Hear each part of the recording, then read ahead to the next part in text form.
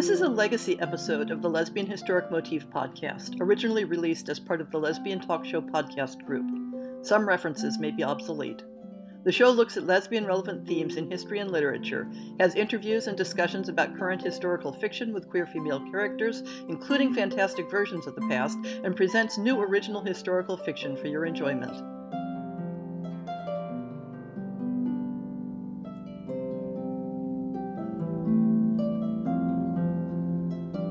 Welcome to On the Shelf for November 2019. You may have noticed something different in the show's intro or on the website. The Lesbian Talk Show channel has rebranded itself as TLT, pronounced Tilt. You still get the same content focusing on women who love women, produced by the same people. It's just wearing a slightly different jacket. My show will keep the same name, the Lesbian Historic Motif Podcast. It's only our group network that's changing its name. Does it feel like the end of the year is galloping down on us? Writing communities have found ways to add extra layers to the end-of-year holiday crush.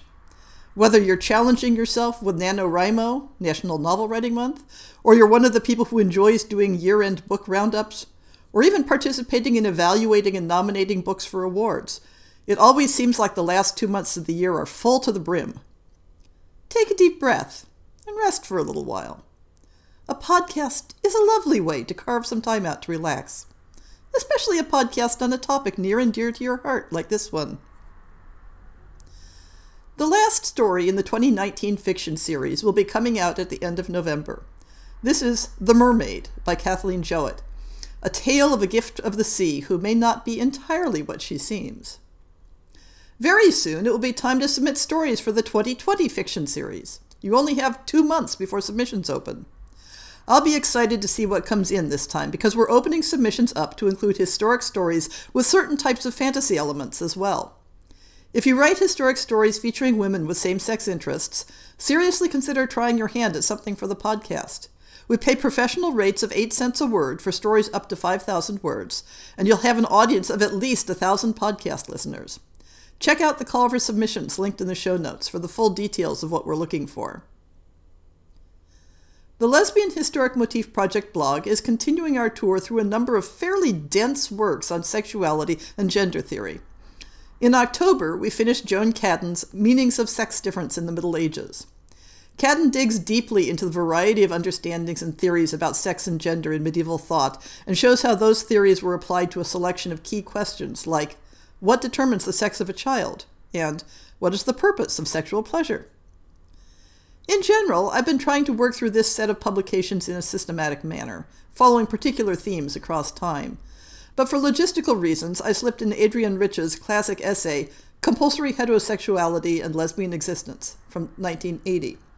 Some of the language Rich uses to frame her ideas may feel dated today, but her major themes are, unfortunately, still pertinent, especially in how often feminist theory ignores same-sex relationships as an alternative and challenge to the heterosexual script.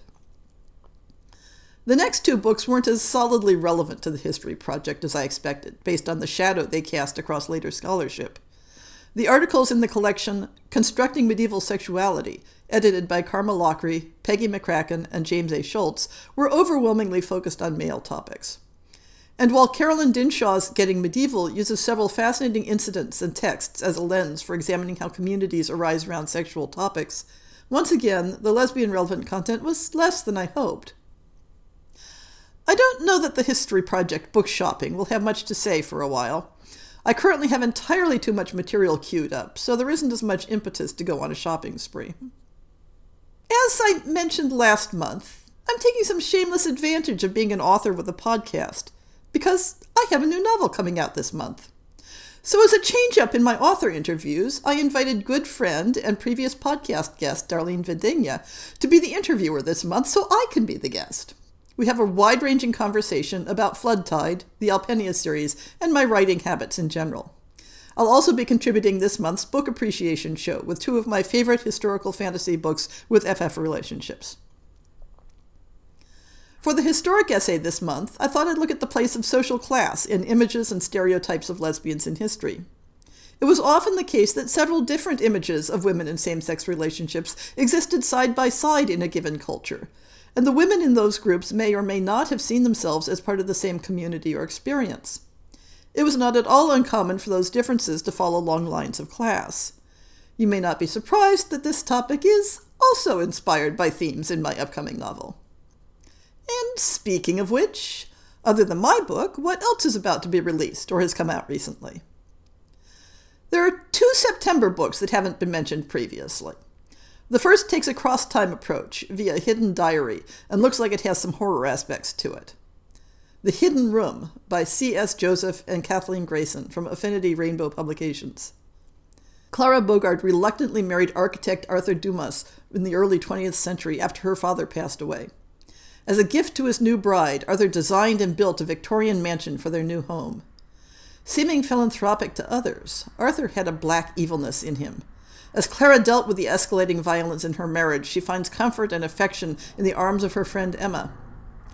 A century later, in a last-ditch effort to save her failing marriage, novelist Rhys Iverson agrees to move her family to a dilapidated Victorian home. During the renovations, a hidden room with over a dozen handwritten journals is discovered. As Rhys reads the journals, she becomes immersed with Clara's struggles with life and love. It soon becomes evident that Clara overcame and endured sinister horrors. After falling in love with her best friend Julia, Rhys finds romantic parallels between herself and Clara. As she learns more of the woman's fate, she uncovers the strength in herself to take control of her own life and hopes it isn't too late for her happy ever after. The second item is a short story with a Western theme, Wanted, self-published by Lizzie Burns.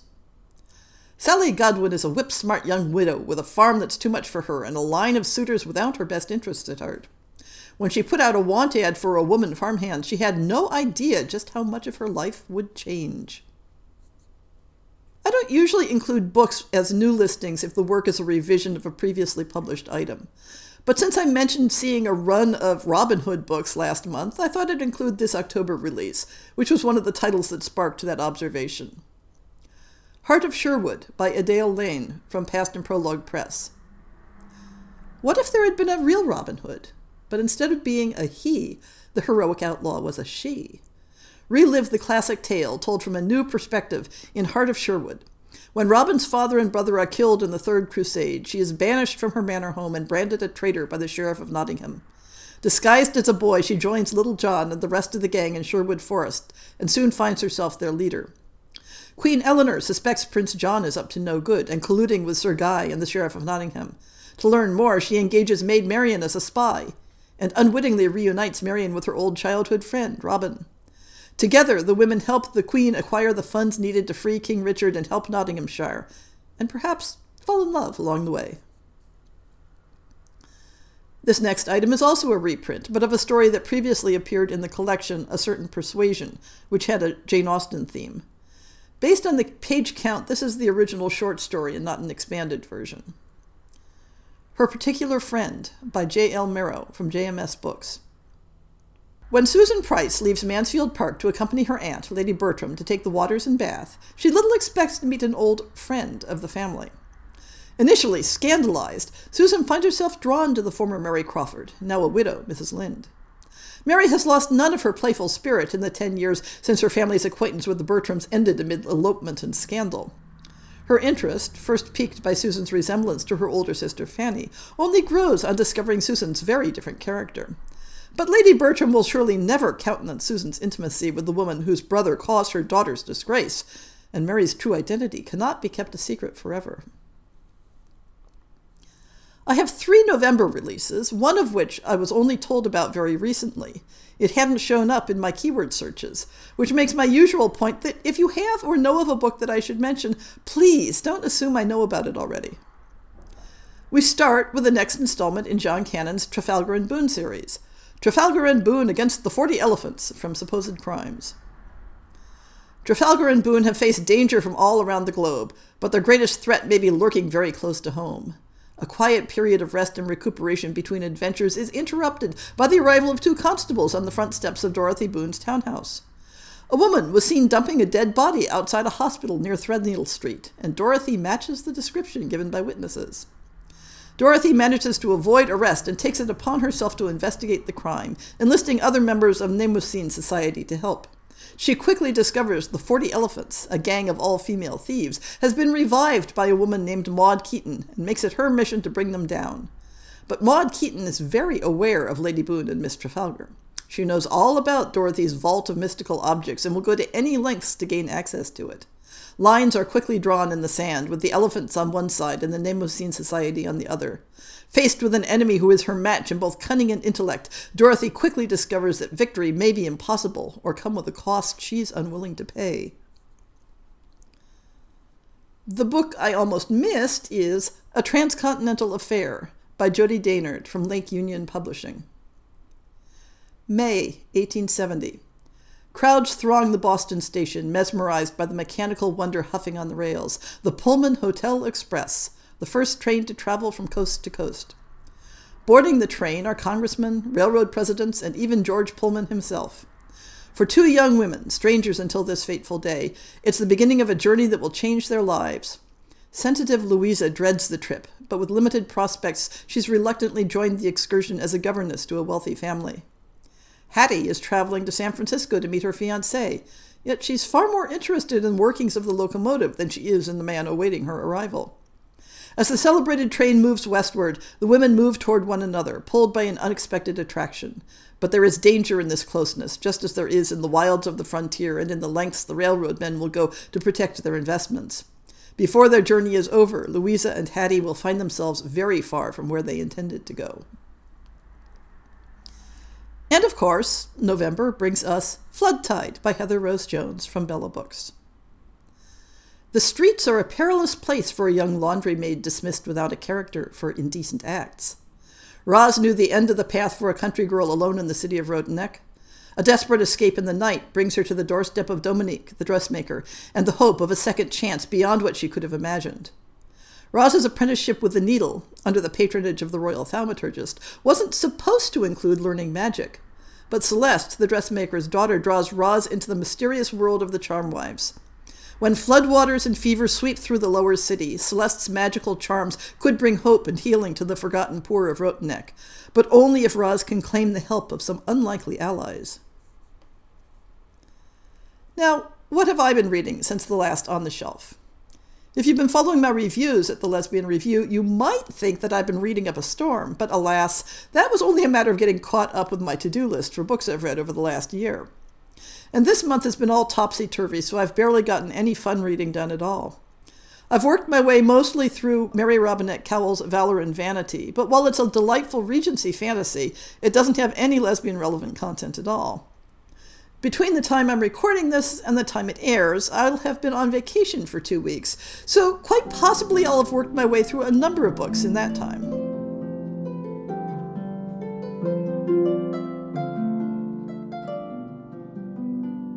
I hope you've enjoyed this episode of the Lesbian Historic Motif podcast.